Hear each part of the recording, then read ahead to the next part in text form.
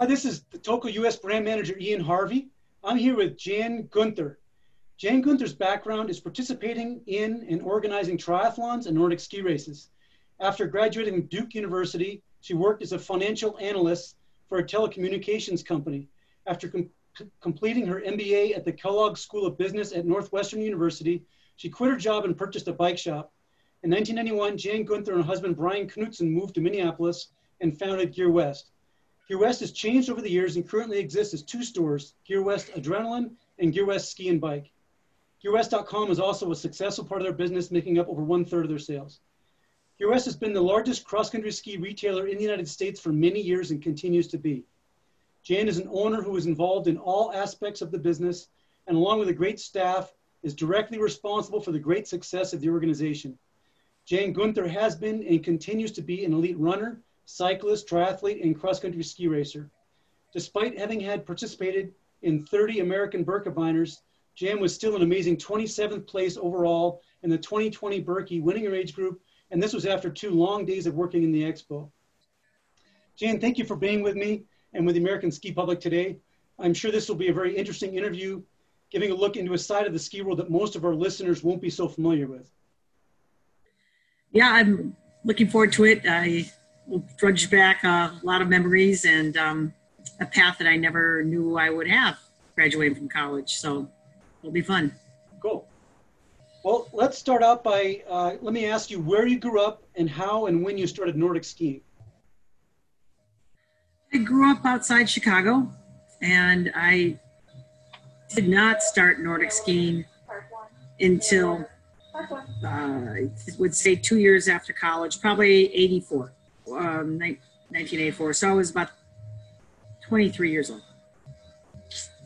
So I wish I had learned beforehand. I probably would have chosen a completely different college, but I'm happy I was exposed to it. And how did you get into the sport or the activity? Well, I was commuting to my job as a telecommunications person. I had just finished going to 2.5 years of night school along with everything. And I thought, this cannot be my life. I just need more.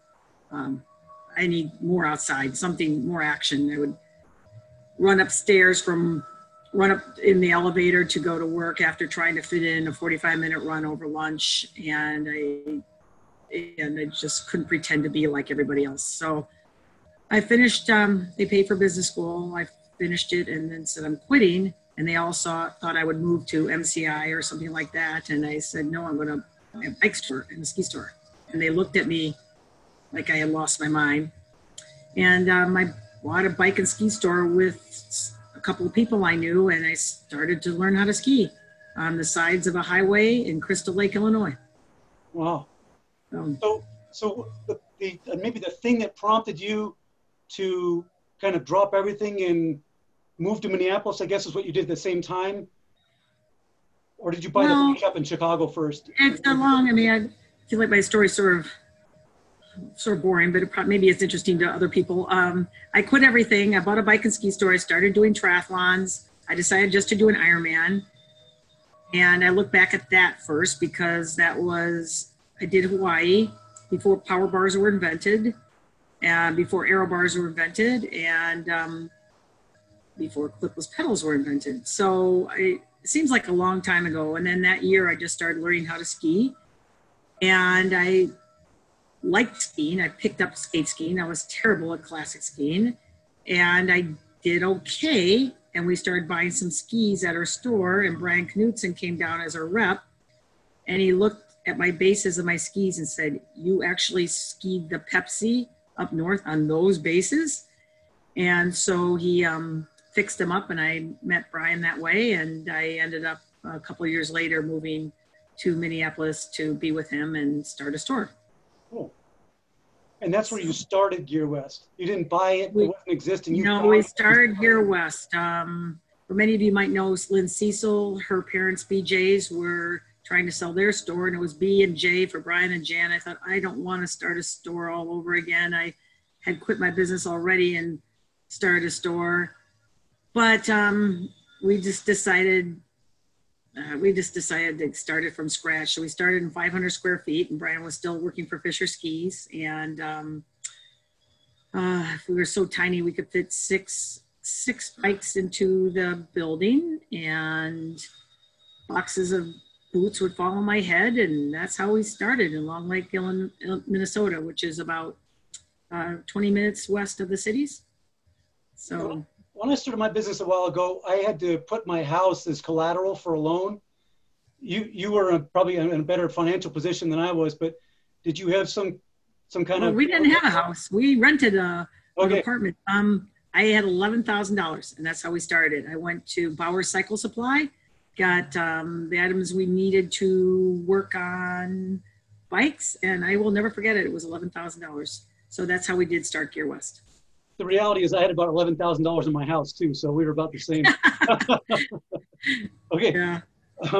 So over the years, you've started a few different iterations of Gear West, some of which you sold or closed, and now I believe you have 2 store locations with different focuses, as well as.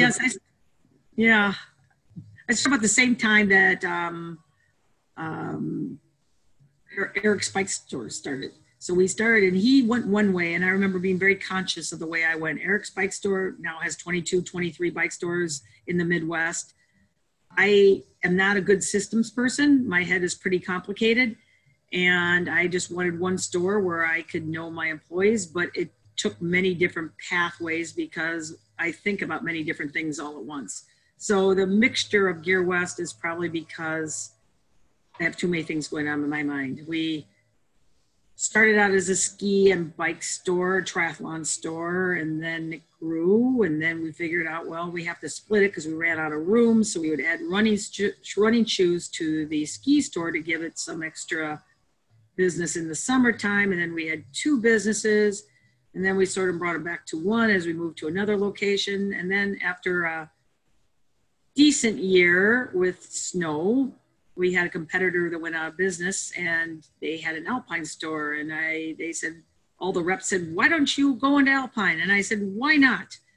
And that was one of the big mistakes that most entrepreneurs do, is they get a little success and they think they can just expand in different ways. And I don't know much about Alpine, being from Chicago.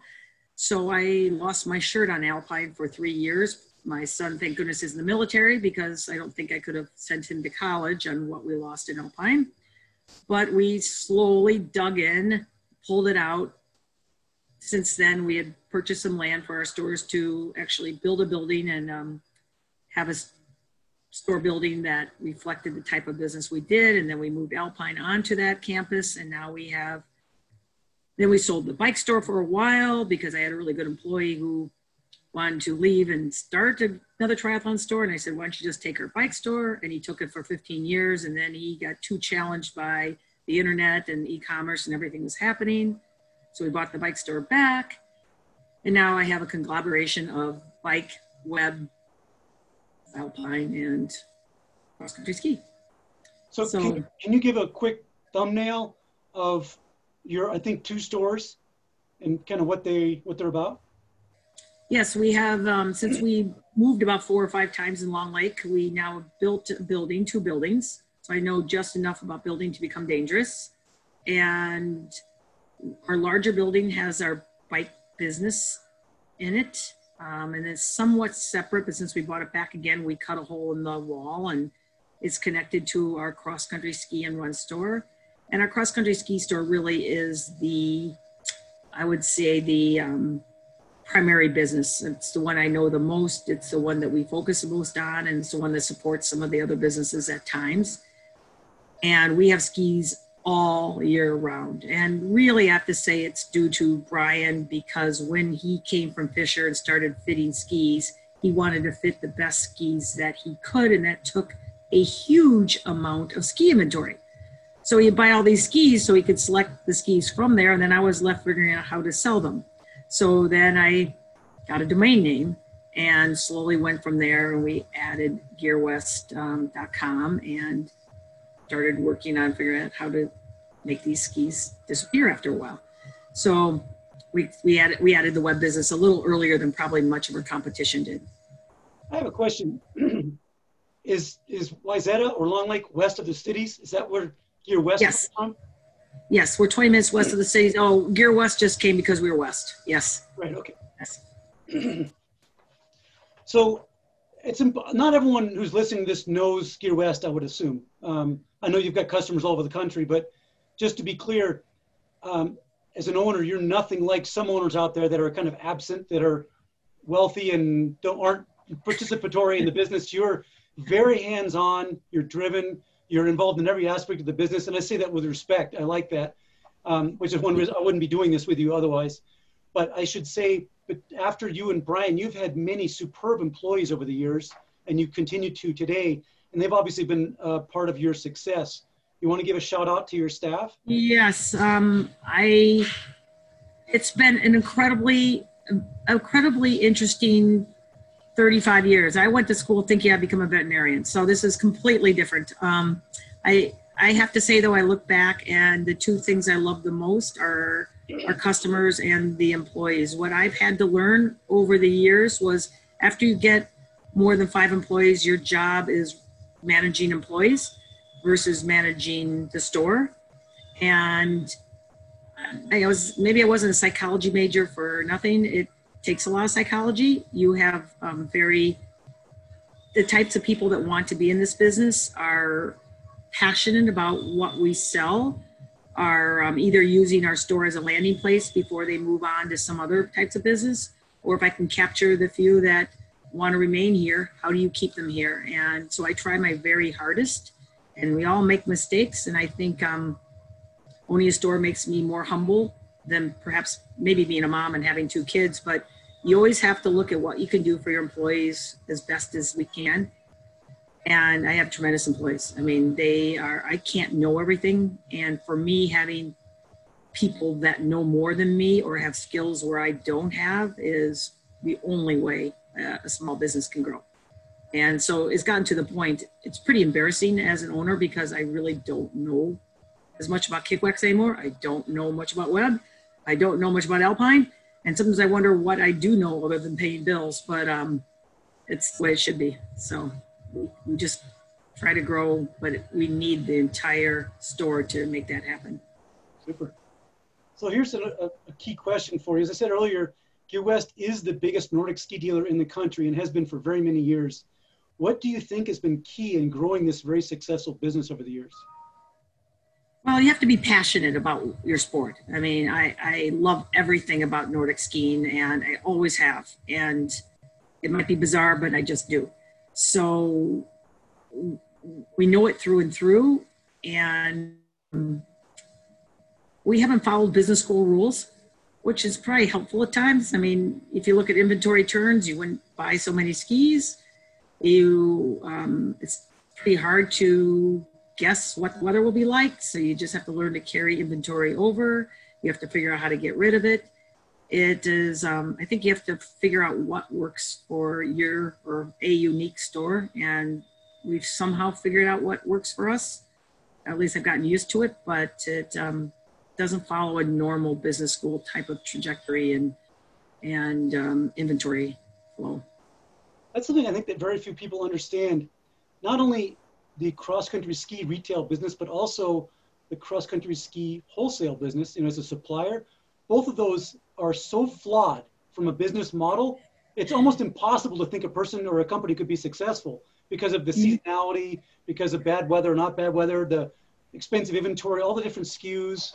It's a fickle, difficult industry that I don't think people understand this, but you do. Yeah, you learn to live with a lot of uncertainty, and so it's a balance between living with that, realizing that if you have a lot of friends, you still have to treat everybody like it's a business. You can't give things away because you won't be in business. And I try not to have any debt because it's too hard to do this with debt and to guess on the weather. So we just spoke some about the weather is tricky and that has an effect on inventory, your liquidability of the inventory. So from a financial point of view, I understand those challenges. Let me ask you again, though, owning a retail store sounds glamorous and fun, but clearly the hours are long.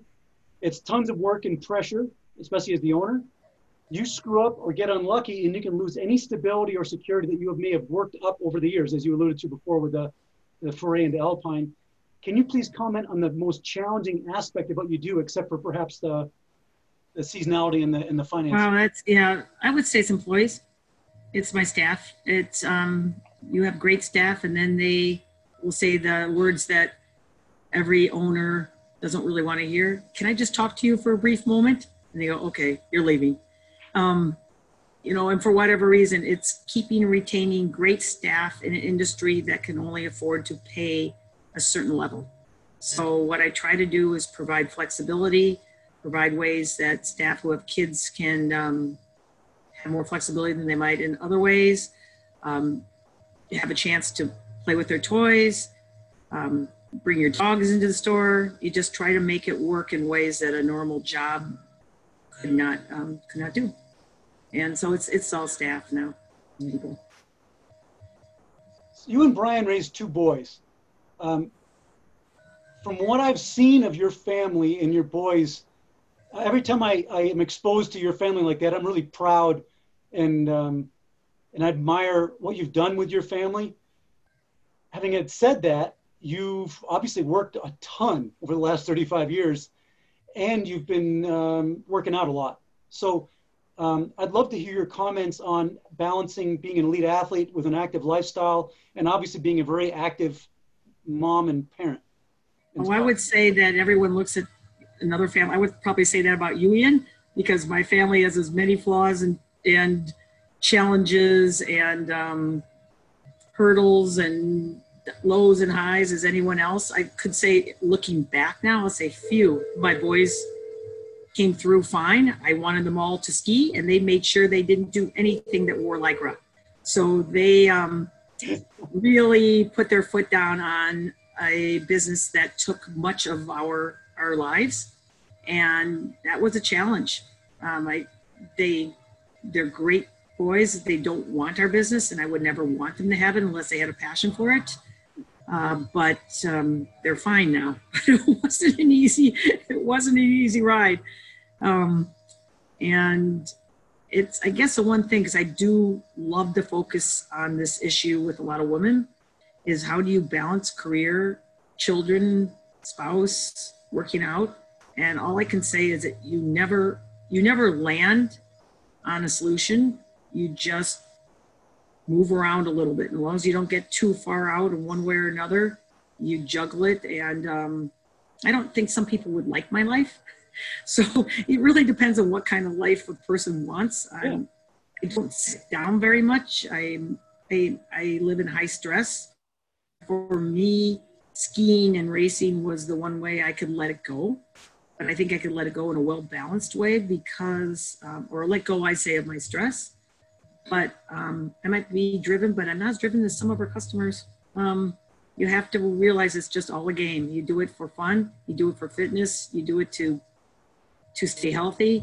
And for me, my people I admire the most are those who also try to juggle kids and career and staying healthy. I mean, if you're only one of those, you're not that interesting a person, I think. It's good to have a little bit of everything. For sure. It's not easy. And even as a parent, as you're pointing out, even as a parent, I think there are times when your kids are younger, they're non-negotiable. You have to be there. You have to take more care. But there are some times in your kids' lives, they don't want to be around you. And it's hard not to because you love them so much and you want to take advantage of the time. And it's actually healthy to go do something for yourself and come back and they see that you're not hovering and then they might open up to you. Yeah, it's a little bit of everything. I'm all for being an independent mother, but it's, you have to pick and choose when those times are right. And my son, who's in the military, is still yearning for the hot dinner meal that I never provided. I got him breakfast, but never dinner because we were always busy at the store. So yeah, you make it through and you show a lot of love and you somehow hope it all works out. Yeah, well, cool. Let me ask you another kind of related question, but if you have a different answer, then it would make sense. Looking back over your 30 years of ownership and running the shop, if you could do it all over again, what would you do differently? Wow. Hindsight, That's a tough one. since we started it from scratch and we did everything, if I could have learned how to build systems into our business a little bit more than I did, I had to come back and actually hire a consultant friend who said when he walked into our store, his head hurt. So that was, his head hurt because he saw so many SKUs, so many different things going on without a lot of organization. So trying to learn how to put systems in place the last 5 years as we've gotten significantly larger, and as I've had to buy a bike store back that I did not have any bike experience for the last 15 years. So being out of the business and coming back into it was very, very challenging. I went from skewers to through axles, and I had to really figure out how to manage a team and have a team of longtime employees that I could rely on for them then to manage the different categories of our business. And that was challenging for me to let go and figure out how to manage other people and trust them and have them trust me. So that's an ongoing challenge and one I enjoy learning about, but it's been hard work. Okay. So here's a completely unrelated question that I'm really interested in hearing about. You crashed in your bike badly about 1.5 years ago. So in the spring of 2019, this caused you, a person who goes from one thing to the next continually with great energy, enthusiasm, never sits down, to have to sit still and completely shift modes as a person. This must have been a difficult time for you, which must have yielded some important lessons on how to deal with a situation like that. My experience in such difficult experiences teaches us about managing life, but especially about ourselves, our strengths, weaknesses, especially our imbalances. I mean, if you were to approach a normal person and say, man, I wasn't able to work out for 3 months, it was total hell, they wouldn't be very impressed with you as a person. You know, they'd be like, what's the big deal? You know, that's not a real problem. For us hyperactive types, though, working out provides us with stress release, with thinking time, a feeling of satisfaction, including endorphins, etc. When you have to go cold turkey because of a serious injury, you have to adapt and learn. So please describe your experience for us and what you learned.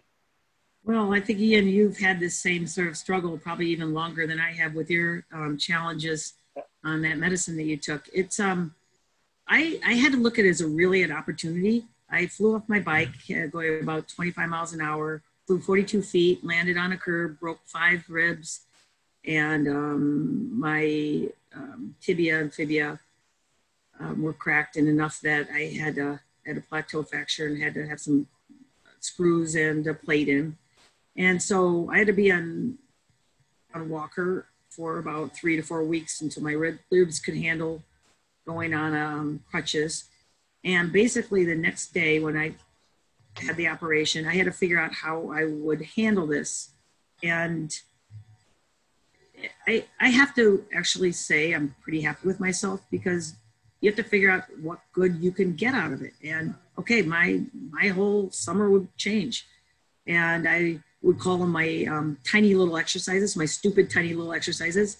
I had to figure out how to move my legs, move my arms, and keep myself from losing fitness. And so I would devise 45 minutes of stupid tiny little exercises that I would never consider working out in my life. But then I would figure out how to try to go to work, and I would fall asleep by 5:30 because my body was exhausted, because it was trying to heal itself, which is, I think, what keeps you from going crazy. Because if you really have some kind of trauma, your body is repairing itself. But I had to just be grateful. And I was incredibly grateful that I did not hit my head. 7 days later, a skier that I know had a similar bike crash with people that I know, and he's quadriplegic. So I really was incredibly grateful. And I think if you you can find the good in whatever sits you back, and you can see what you can do. And my God, I had my head and I could heal. And so I just had to take it day by day and be sort of fascinated on how one could be on crutches for 3 months, because I never thought I ever could do that. But I think it just expands all of our humility and our gratefulness of doing what we can do. And it's a it was a different side of living. So it was painful, I can tell you that. I'm sure it was a difficult period. Yeah. You alluded to the problem I had. I took a medicine 13 years ago, and ever since then I've had bad problems with tendons, connective issues, tissues, and lower legs in general. And I became aware afterwards, although I feel like I work hard and I challenge myself, but I don't feel like I have a stressful life because I like what I do. After that happened, I realized I did have a stressful life, but I just didn't feel the stress because working out kind of erased it, you know? It was kind of like a release valve, and I didn't even realize I had stress at all. And after I wasn't able to work out, I'd go for periods of 8 months with 0 workouts, nothing, 0, you know, maybe a short walk. And I had a hard time figuring out, even recognizing I had stress built up, much less how to figure out how to deal with it. And you're a person who's extremely, let's say, energetic and focused, and you know, you do one thing 100% like I do, you do another thing 100% like I do, and you go from one thing to the next. Did this present a challenge to you where you realized that you didn't have exercise as a role in your life to perhaps build off stress or to provide some kind of relief or stimulation? Well, at first it was really weird. I think you almost have to get rid of the endorphins that you're used to having. I mean, and then I just made it more stressful in a different way. I tried to go to work and I would hang on crutches because I wanted to be at the bike store. It was only the first year. I just hang there on crutches and I would get all worked up at all the clothing that was all messed up. I tried to go to art school. I love drawing, and I haven't had time to do that much. So I thought I would go there, and that was painful with my leg. I just kept, and then I started swimming, and I would swim and drag my leg along, and I tried to swim every day outside. So I just went from one kind of personal stress to another. I did the same thing. I tried swimming, and then I ended up injuring my shoulders because of the same connective tissue problem. But I took up international coin collecting, and I was also painting. And I'm a horrible painter, but I got to where I was impressing myself, if nothing else, because I knew how bad I am, you know. And I took up Spanish. I'm fluent in Spanish because of that. And so I had all these hobbies that I was playing around with. But the one thing that was interesting for me, at least, that came the closest to simulating exercise without doing anything, you know, that Wim Hof stuff. I jump in a freezing cold shower. Yes, you did freezing cold shower. And it would stimulate your body in ways that you can't otherwise. And I would actually play heavy metal while I was doing it. And I walk out of there in a great mood, all fired up, you know. Wow, now that takes dedication. I could not follow Wim Hof stuff. I've jumped into cold water, and that's about it. I could not take a cold shower. The only thing I did do exactly for 3 months was I stopped eating carbs. I thought, I can't sit there and be so concerned about getting fat. I will follow this no carb diet. And I actually did it. And the moment I could start walking again, even for 45 minutes, I started eating carbs again. So it never was lasting, but that was my big accomplishment. Yeah, that's not an easy thing. But you're used to eating carbs because you're used to working out. I know. I had to because I knew I would be in a depressed state if I gained a lot of weight. Well, that's really impressive. Good job. Anyway, but I will say I healed for the most part. You have something ongoing, so you know it's a whole different mental attitude to figure out where to find your blessings, and you've got a whole doing it. So yeah, you know. We all have our journeys and our challenges. Exactly. Yeah. So, thanks. And I think you had something in there about being a female in this business, and I would definitely touch on that in this outdoor industry.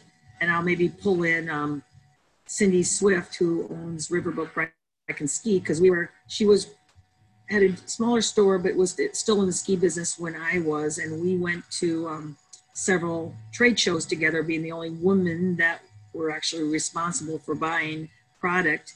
And at that time, the trade shows never had any product that really fit us at all. And we would just go to the very distributors and say, okay, you have nothing to fit us and you want us to buy it? Guess we can't. And it was really interesting. We were definitely 2 to 3 to 4 years ahead of the game until the ski industry, at least, realized that there was women that needed to try on product, and they were responsible for purchasing the product. And it was it was an interesting time to be in the outdoor industry when most distributors were all male. So it would. As a man, I'm not as sensitive to this as many, which is why I wanted to ask you about this. But from my perspective, you're pretty much the strongest, you show the strongest leadership qualities and the strongest drive, like strength of any buyer or any owner. So I don't necessarily think of you as a woman. I think of you as a strong leader of the strongest shop in the United States. So that's where I was kind of coming from with this, because I wanted to learn something. So my question is, there are a lot of strong female figures in the Nordic ski industry, but not so much who are strong owners of shops. There are some, but not so many. And I think you're the best example of this. You are a strong leader of the leading shop in the United States. And my question is, do you think your experience or your effectiveness, are slightly different things, as a shop owner would be different somehow if you were a man rather than a woman? It's interesting, because two things. I don't run around trying to be some women's liber or anything. I mean, you just do your job to me. And I think that women have to be aware, I think it's just so it comes naturally, of what you're a business. Right? You can't do stupid things that don't make sense. You just have to look at things pretty much black and white. And I think I might appear stronger than I might be underneath. So I don't know how I appear. I'm busy, so maybe I'm a little more blunt than I realize, but I don't think I'm as strong as I might appear to be. Yet, I also don't like to play games. There's not enough time to play games. So with distributors, you just go and you ask and you figure out things and you want stuff to be fair. And I never really, other than not having product for women, which changed after a while, I didn't really look at myself as disadvantaged in any way. But I will tell you that if I didn't probably have the ability to ski well, I don't think I would have been taken seriously for a long time. Being good in sports helped. So I just took it for granted. But if I couldn't get on a pair of skis and I couldn't at least be as fast as half the people I was with, I don't think they would have taken me seriously. There might be, I don't know, but there might be more of a difference between a female owner that can't ski compared to a male owner that can't ski. But let's just say, I hesitate to say a name. I'm not going to say a name. But let's say there's a male owner that I know of who I don't believe has ever put a pair of ski does in his life. And he's no longer the owner of that shop, but I never looked at him the way I looked at you. Like when it came to buying decisions, I felt like either he needed to know what he was talking about, like something very specific, or I was going to go to more lengths to try to guide him. Whereas with you, I don't feel like, I basically say, what are you looking for? How can I help you? Whereas, so for me, like if I visit a shop or a shop visits me at a trade show, I don't think male, female. I think, okay, what kind of a shop is it? What kind of a personality is this? Are they looking, what kind of help, how can I help them? And so on. I don't think male, female at all. And I think you have a lot more respect from both angles of things. I think customers, I would say most part, and maybe I'm talking about customers as well. I think distributors want to sell, and being a skier, I have a little more definite opinion of what I think works and doesn't work. So you don't have to guide me as much, but I always welcome suggestions. But I think as a shop owner and a partial buyer, just being able to ski well allowed people to listen to me. Otherwise, they would have gone to anyone else. I had to know what I was doing better than some. I think that's a really good point. Let me add another factor, or I think cross-country skiers are probably the most judgmental out of any group that I know of when it comes to body composition and fitness. So like if I were an owner or work in the industry, and I obviously didn't look like I was competitive in any way in any kind of endurance sport, I wouldn't get the respect that you and I get, because not only have we got long record of credibility, credibility worth results and activity, but also, someone never heard of us or never seen us before would be like, okay, I think I'm going to maybe ask that person something because they kind of look like a skier. They look more fit. I agree. Yeah. Well, it's just like going to a hairdresser and having somebody with terrible hair cut your hair. I mean, someone's just, or short men maybe don't have as much career advancement as tall men. I mean, life's never fair. Yeah. So you just got to figure out what works well for you and to go ahead with it. And, you know, I guess as an owner, this is the biggest thing I tell people. I can have all the excuses I want, but it won't hurt anything but me. I can assume that, I mean, if I don't listen to my employees, who is going to hurt? It's just going to hurt me. If I think that I'm disadvantaged in any reason whatsoever, well, what am I going to do about it? I mean, it's my story. Either sinks or swims, depending on how much I can lead it through things like this COVID, or how much I can lead it through good choices. And if you are really honest and just say, okay, I goofed up here and I made some good choices here, and you just march your way through. But I think it requires, now I lost my train of thought because there's so many different feelings. It requires feeling confident. You have to make decisions. You have to be able to look at those decisions, change them around quickly, make new ones. And you really have to look at yourself and analyze it, because you can't survive this retail business if you give yourself excuses. So my kind of key question was, more or less, is there something we all need to understand about being a woman owning and running a shop like yours? And it sounds like you're saying maybe the standard's a little higher. You need to be competent. You need to be pretty darn good at cross-country skiing, for example, in order to get the credibility or the following, the respect, probably not only from customers, which is most important, but perhaps from employees and also from suppliers. I would agree. And it's probably a little less now than it was maybe 5 to 10 years ago. Now I'm just older. So now I think, oh my gosh, I've lost respect because I'm, you know, in my 60s now. So it all varies. Harry. I don't think anyone's lost respect for you or ever will. Okay. Let me change subject and ask you if you have a favorite race that you've ever done, a day that brought great emotion or memories. Oh, yes. I mean, there's a lot of fun races. The one I love was the Arctic Circle race.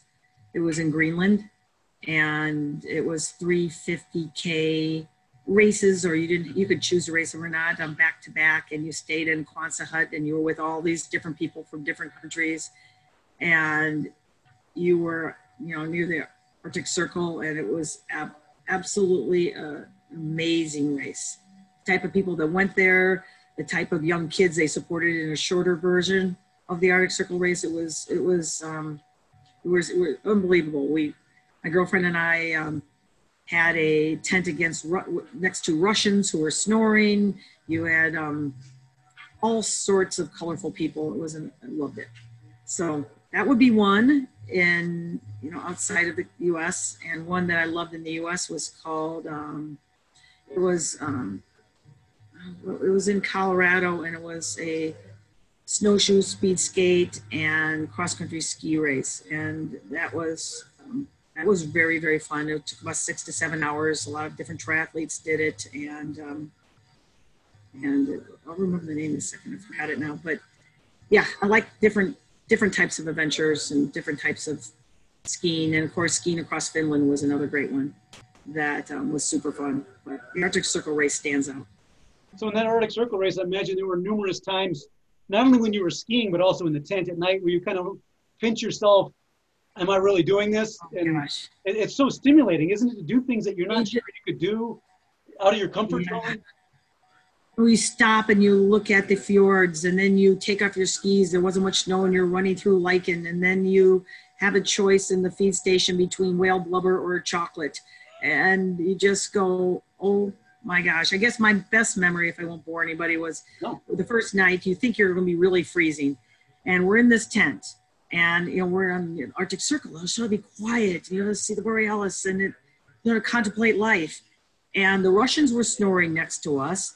The boyfriends of all the the Greenlandic people that were there to give us massages, they're all driving their snowmobiles up at night, going up and down the snow ridges. And then there was a snowcat trying to create a wind block for us. And every time it would go backwards, it would go beep, beep, beep. And it was about 35 degrees. And I had to like take off all our clothes but our jog bra. And I'm going, this is like sleeping in New York City. This is unbelievable. And so it just went on from there. It was really something colorful. I've never done a 50K 3 days in a row. First off, were they all classic, or was it classic? It was all classic. I'm not that great in classic. It was all classic. Yes. And were you carrying a light backpack or something with stuff in it, or how'd that work?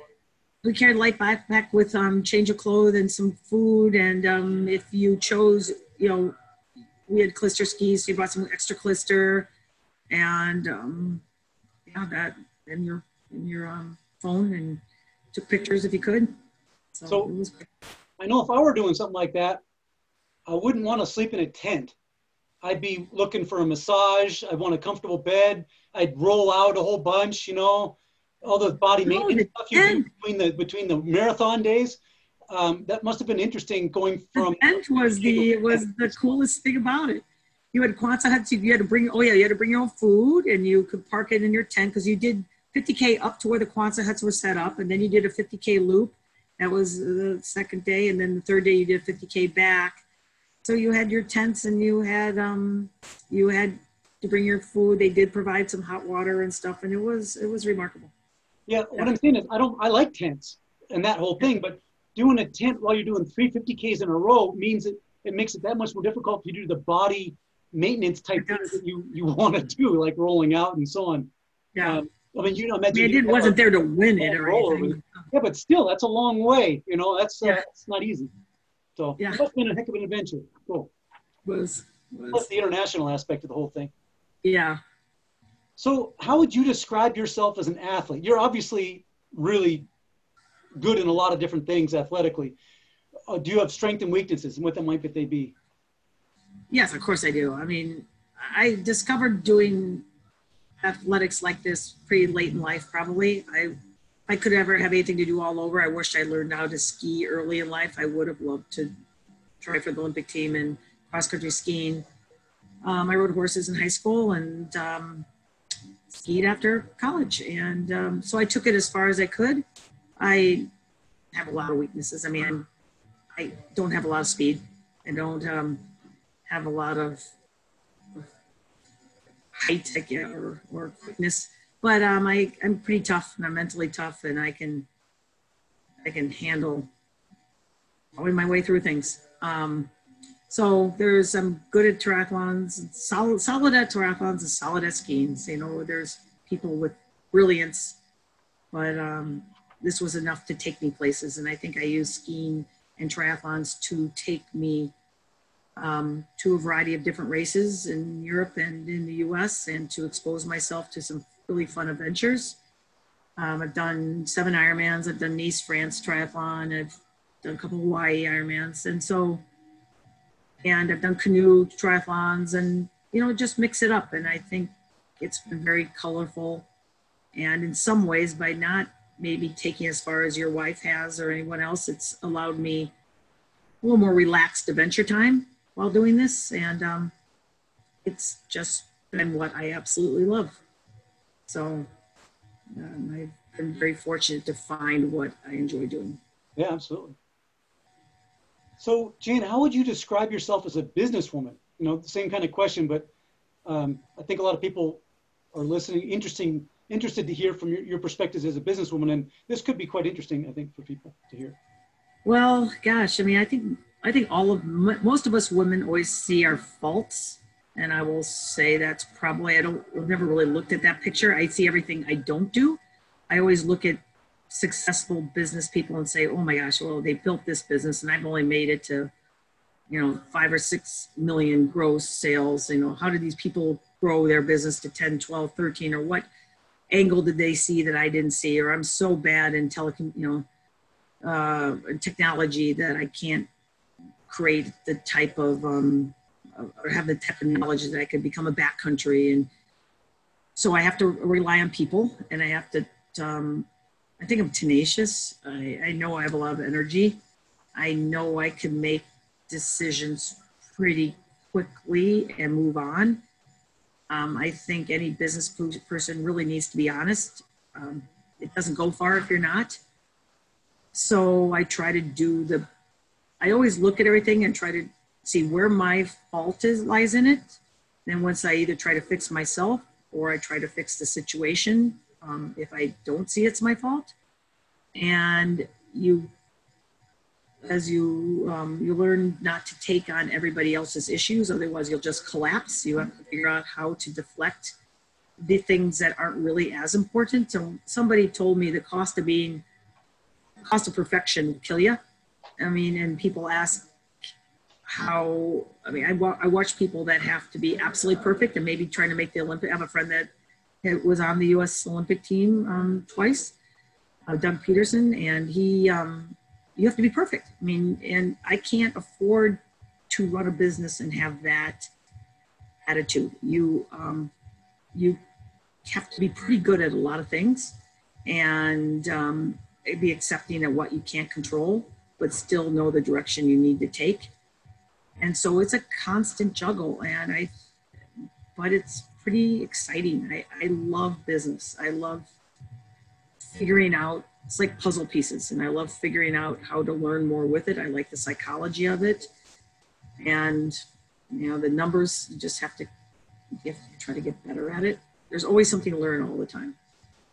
I don't know if that answers the question. Oh, absolutely. That's really interesting. So here's a tough question. Maybe you don't even want to say this because of giving away secrets, but looking at the retail Nordic ski industry, what trends are you seeing currently? And I'm going to ask you also about trends that you're going to expect in 5 years from now. Well, I'll tell you, this COVID situation has blown all business school books out of the water. What trends I might have seen 5 years ago, I'm not sure where they will go now. I mean, in general, the trends have been, we've got a trend with e-commerce. So I've always said to my crew here at Gear West, if I could redo the entire store, it would be a central hub around service. And then the spokes would be all the products that we might sell because you came here in service. I want to create a type of genius bar that we can offer what Apple did, which is great service and questions about service. And you come here for service and at every level, whether you're a beginner, intermediate, or advanced athlete. And then hopefully you'll buy some stuff from us. So trying to navigate through the Amazon and e-commerce has been very challenging. And of course, we're a mid-sized e-commerce store, so everything is just very expensive for us. I mean, free shipping is certainly not free to the owners of the business.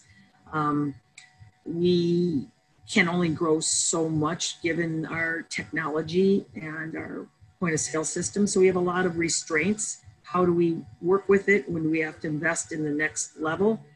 There is, so the trend is e-commerce for sure. The trend is extremely good service. I think there's only going to be a few of us that are going to stay alive, but the few of us that do will do well, because I still think people want to talk to people.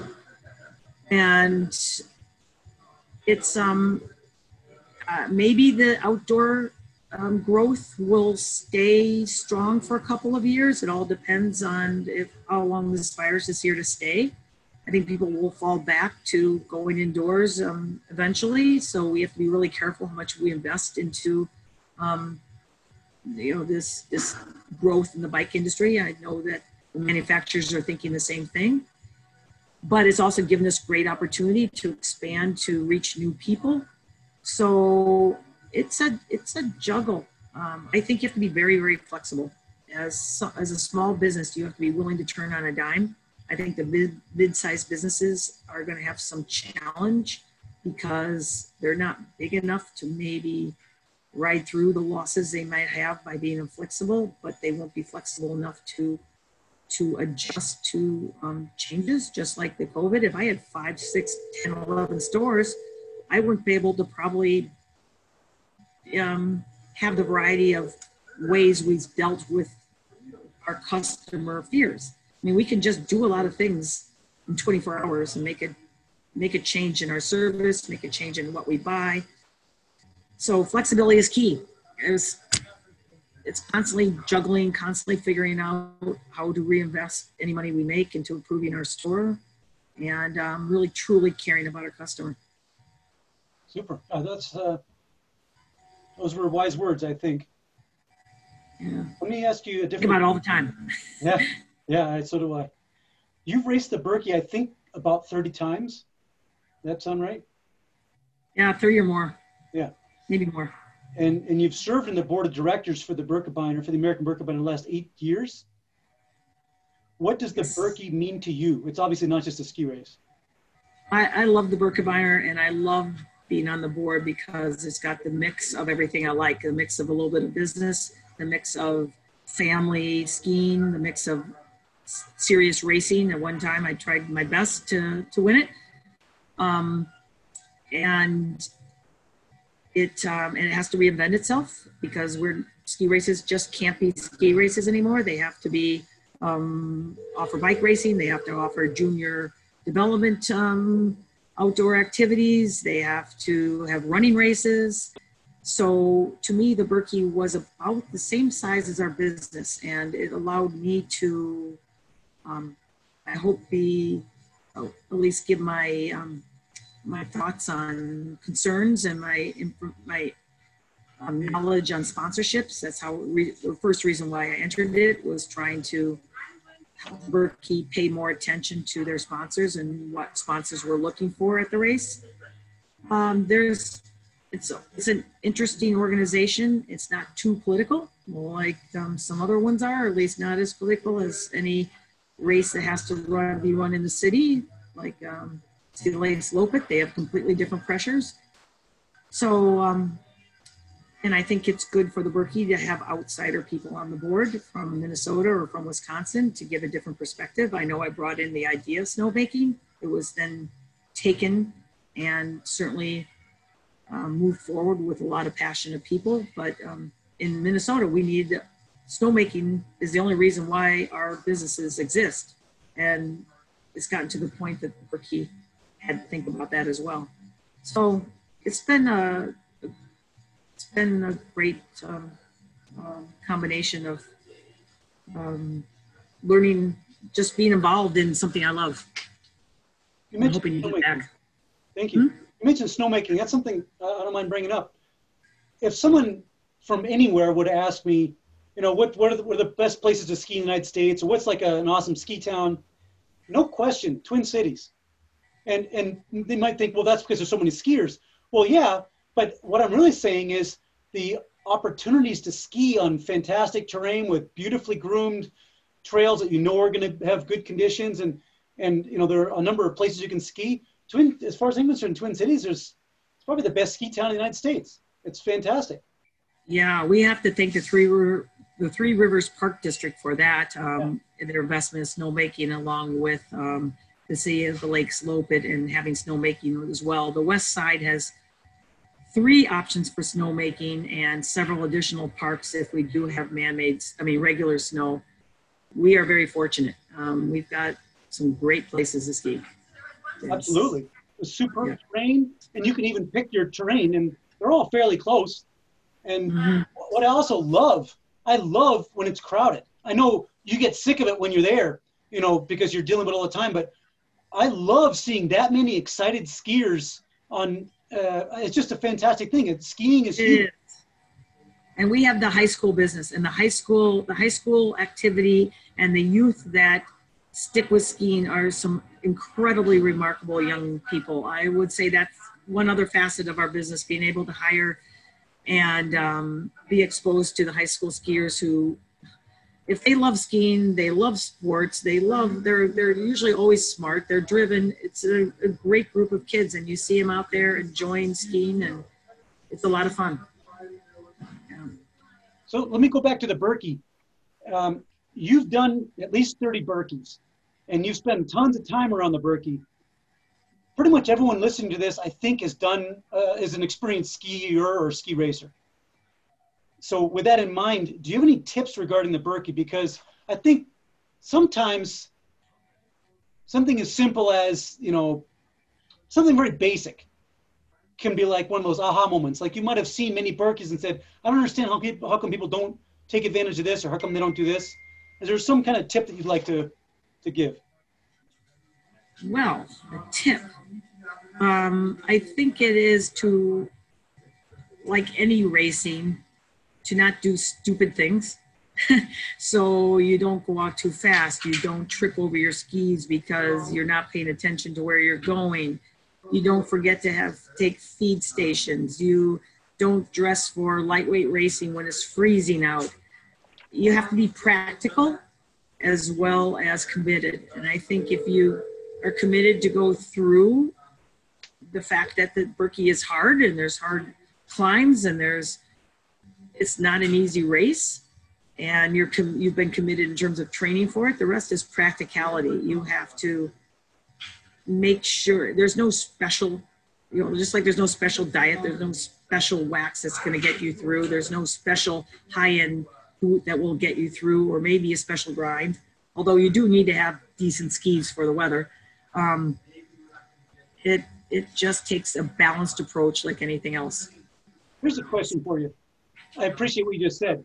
I want to add a follow-up, and that is there, outside of the ski race itself, is there a Birkie experience that people shouldn't miss? At one time in their lives, they should go to, I don't know, the Muskie, or go to this, or the Expo, or like some kind of Birkie phenomenon that they shouldn't miss, at least they should experience once. The Birkie phenomenon, I'll tell you, to me, well, my phenomenon's a little bit different, because the Birkie means the end of a very, very busy season and an end of 5 days of working as well as wanting to race. So I just have more wine than I normally have afterwards. I think, to me, the most fun and the memories I will take from the Birkie is staying with your friends, of all your friends, prior to the Birkie and after the Birkie, and having a really good sense of humor and making it fun no matter how you place. The friendships and the stories and the enjoyment and the relaxation and the laughter is what I will always take away from the Birkie. I have a small cabin. I try to invite as many people as I can there. I absolutely love it. They might make themselves at home. I'll come in late at night from working in the Expo and they're having fun, and I just join in. And I drank my first scotch after the Birkie a couple years ago, and it's just fun to be relaxed. So, you know what I think is a cannot miss type thing is kind of what you're saying, but you go and do the Birkie, and you might be with a bunch of friends, and they're all in different waves, having different experiences, maybe doing classic, Cordy, Birkie, full length, et cetera. And at some point, everyone finds their way back to the house. At some point. And then the stories start. And that's probably the best part of the entire day even, It is. It's when the stories start. It's when everyone's coming back. They're bringing their challenges. They're bringing their funny stories. We still have a Swix balloon that one of my young high school, college helpers took from the Expo and skied the entire Birkie with. It's still in my cabin. I've got the ski joring dogs there still outside howling. It's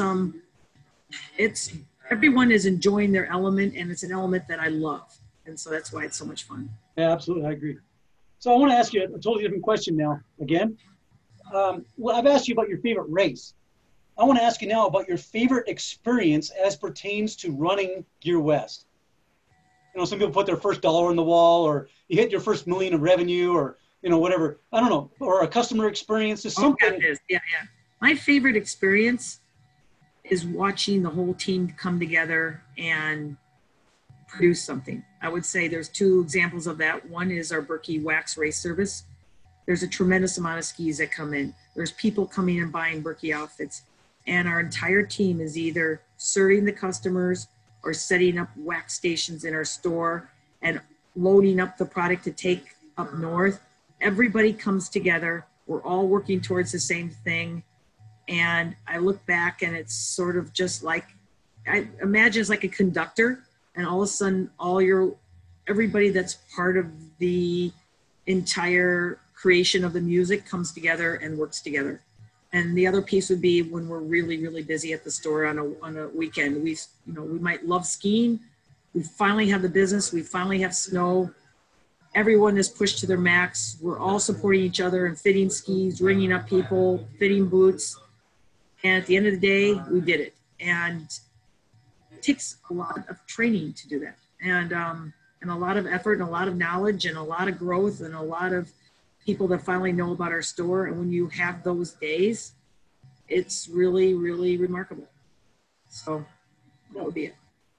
Yeah, that's interesting because you said one of your biggest challenges is managing your employees. So when they do such a great job, kind of like an orchestra, that must be super satisfying. Yeah, it is.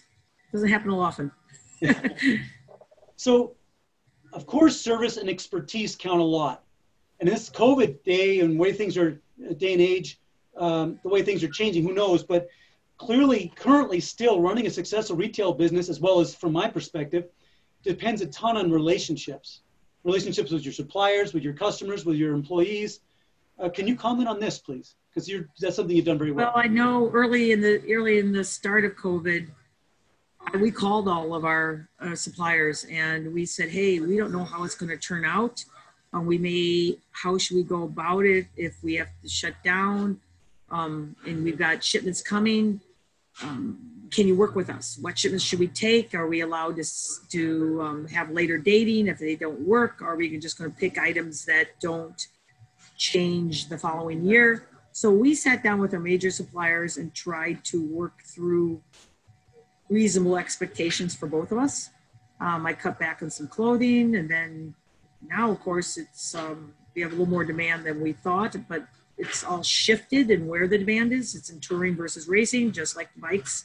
It wasn't in triathlons. So it's constantly, it's working with the suppliers and saying we're in this together, and can you work with me to make it work? Cool. I've been the Toco glove designer from the beginning. You've been a Toco dealer for many years. I'm curious, I know you've got a favorite Toco glove. Can you describe your favorite Toco glove and why, please? Oh, your toasty warm mittens. I have cold hands, and I put my hands into those mittens, and I can ski another hour longer and coach another 2 hours longer. So mittens are the reason why I can still continue to ski. So I take this stuff personally. Everything I do, I pretty much, it's a labor of love and it's personal. And you told me maybe 5 years ago, I kind of said, what are we missing? I kind of like using you as a soundboard, like what am I, kind of like looking in a mirror sometimes. I'll say, okay, what am I missing? Like what's a hole in the line, or what could we be doing better? And you pulled out a mitten from a different brand and said, these are my favorite mittens I've ever had. They're warm and blah, blah, blah. And I was like, damn it. I said, okay, I'm coming after them. And that's what I came up with the toasty mittens. And then once they became successful, I added 3 times the insulation and tested that. And that's where the toasty thermal mittens came from. I specifically designed them as a result of you and Lynn Cecil's feedback, just so you know. And I'm glad I did. It's cold here in Minnesota. We need them, and they are warm. So they're hanging up at our store right now. My wife has very bad circulation, and she pretty much came to the point where if it was really cold out, it was a nightmare. She didn't want to go outside, but she loved going outside. And these mittens, she's thanked me 1,000 times because now she doesn't worry about the temperature anymore. No matter how cold it is, she's good with those mittens. So that's been a big deal for me personally as well. Thanks. Okay, we've talked about this some, so let me rephrase this question. If you were to do your athletic career over again, what might you do differently and why, except for starting skiing earlier? Because we've already talked about that. But is there another aspect to your athletic career, which has been very long and very diverse, that you might have done differently? Well, it is about skiing. I love skiing. I can never get enough of skiing. I would have skied earlier. I don't think there's anything else. I do have a little idea. I mean, I started out horseback riding. I rode until I had to go to college. And now, again, I think there's a lot of different things out in the world. And I thought I read this story about this ride across Mongolia. And actually a 70-year-old did it, and he did pretty well. And you ride these little Mongolian horses for 1,000 miles, and you turn them over about every 25 miles. And I thought, wow, that'd be an interesting way of ending my whole athletic career by doing this race across Mongolia. Wow. So, but it requires me first finding the time, and it also requires very expensive, so I'm not quite sure how I would swing that. And it requires me starting writing again, and again finding the time and pulling my way from triathlons. But it also, to me, is a little totem because I'm 61 years old and I don't want to look back and say I've done the same race, the same things over and over again. And if I could find the time in a couple of years from, like in Blicking, but this is a 2-year venture, maybe by next year, making time for another kind of adventure and ending up on riding horses and still experience doors in a way that I've tried to do with skiing. And so just trying things that are different. Yeah. And Well, see where it goes. here's a question related to that then. I think it was 2 springs ago. It must have been shortly before you had your bike crash, I believe. You went on an backcountry trip in, was it Western Canada? Yes. That was fantastic. So I would also love to backcountry ski too. I would love to ski. So that's a question. When did you start back? Was that your first backcountry skiing That adventure? was my first one, and I forgot about that because I don't have many opportunities to do that in the winter. If I could go backcountry skiing and ski touring, and I would absolutely love that. That was another great trip. Anything hut to hut, I would love to do. Yeah, absolutely. So out in That sounds Utah, exciting. pretty much everyone who Nordic skis, almost everyone who Nordic skis is also a backcountry skier. And when there's a powder day, they don't hit the track. They get their big skis with their skins and they go up in the mountains and come down. And it's more or less a distance workout for everybody. They don't think of it as training, but it is training. It's a lot of fun, and it's a different kind of there's different opportunities here. And I know. I'm envious of that. I would love to do that with all my heart. I just cannot do it here. So when I move this business on to somebody else, I'm going backcountry skiing. But hearing about your trip, I have to think that that's something you would have loved to have done, is started backcountry. You do it every 5 years, go for a backcountry hut tour or something like that. That's something totally different and magical. It's a full-on adventure. Yes, it requires leaving here though. And in the ski business, I can't leave here. So that's why I said every 5 years. Yes, 5 years, I'll be backcountry skiing for sure. Across Mongolia and then continue backcountry skiing. Yeah, cool. Okay, what is something about you that might surprise people if they were to find out? I'm probably not as tough as I look. Seriously. So there are different types of toughness. Like I know for a fact, you put a bib on you, you're tough as nails. That's a for sure. I have no question about that. If there's a task at hand in front of you, like you need to get something done before a particular deadline, I have no doubt you're tough as nails when it comes to that. If you don't mind, exposing yourself, where are you not as tough?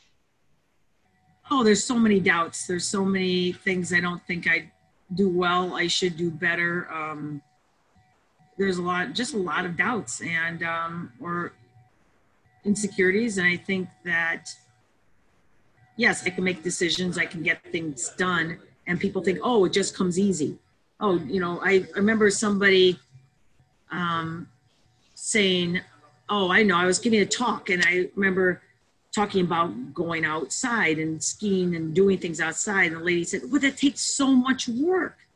And, I said, well, actually, that's a little different. That's another story. So I was looking at her and how well-dressed she was and telling her how much work it took her to put on her nylons and her nail polish and everything else. So I was trying to show people that, it just depends on what you commit yourself to. But I think in the same vein, people would say, oh, well, working out comes easy to you. Well, not really. I mean, I enjoy it. I know I will choose it versus not working out, but it doesn't come easier to me just because I'm Jan and I own a store. I'm as busy as anybody else. I get cold, I get tired. I don't feel like working out. People think that because I've gotten some success in things I do that it's easy or I must be really tough at it, and it's not. But you have to, that's, I guess, what I'm not as tough in that area. And I think people will be surprised and realize that I have the same doubts and the same challenges as we all do. Cool. That's interesting. So I think my last question would be, do you have a mantra or philosophy that can be summed up in a few words? Yeah, man, that's good. It's like a mission statement that took me like 10 years to develop for the store. It's balance. Balance and love. I mean, seriously, it's balance and love. You got to love what you're doing. You got to love the opportunities, and you got to keep it all in a balance. And it makes it positive. What's it? That resonates with me, absolutely. Yeah. So it's been funny, and I've known you for a long time, and I think the more I've gotten to know you, the more I've read about you, the more fascinated I am in what you've accomplished. So it goes many, many ways. It's a fun industry to be in because there's so many cool people in it. I don't actually think... I'd be in the telecommunications industry. It does not resonate with you. I think that you and I have a lot in common, honestly. Yeah. In terms of our personalities and maybe how people perceive us. I think we have a lot in common. Yeah, I would say so. You scared me for a while. Oh, really? Your flat haircut, your confidence. Well, so I think you come across the same too. Yeah, so there you are. We're not really as scary as you might appear. Yeah. Well, I think this has been a fascinating interview, and I hope that people enjoy it and are inspired by it. I know it's going to be very popular, and I know this is a busy time, of course, for me, but for you, it's a real busy time. So I appreciate you. Well, I was honored for you to call, and there's so many cool people with different perspectives, and glad to add the business one. Yeah, absolutely. Yeah. All right. Cool. Thanks. Well, thank you. Hopefully I'll talk with you soon. Okay. Bye-bye. Bye-bye. Okay, wait. You still there? Yes. Okay. That was the goodbye, and then I just hit the stop recording button. But, I mean, I don't really have much else to say except for thank you, but we're not recording anymore. That was the goodbye after the podcast. All right. No, that was really fun. Thank you. Yeah. Okay. Well, I appreciate it. I'll send you the links. Yeah. So I'm going to send you an Apple Podcast link and a YouTube link because both of them have been the two most popular ways of viewing it. Okay. And then you can, if you want, you can share it in your social media channels or whatever. But that'd be great. I definitely will. Yeah. Okay. Yeah. It'll be great. I hope it came out well. Okay. Okay. Thanks. Thanks again. Bye. Bye-bye.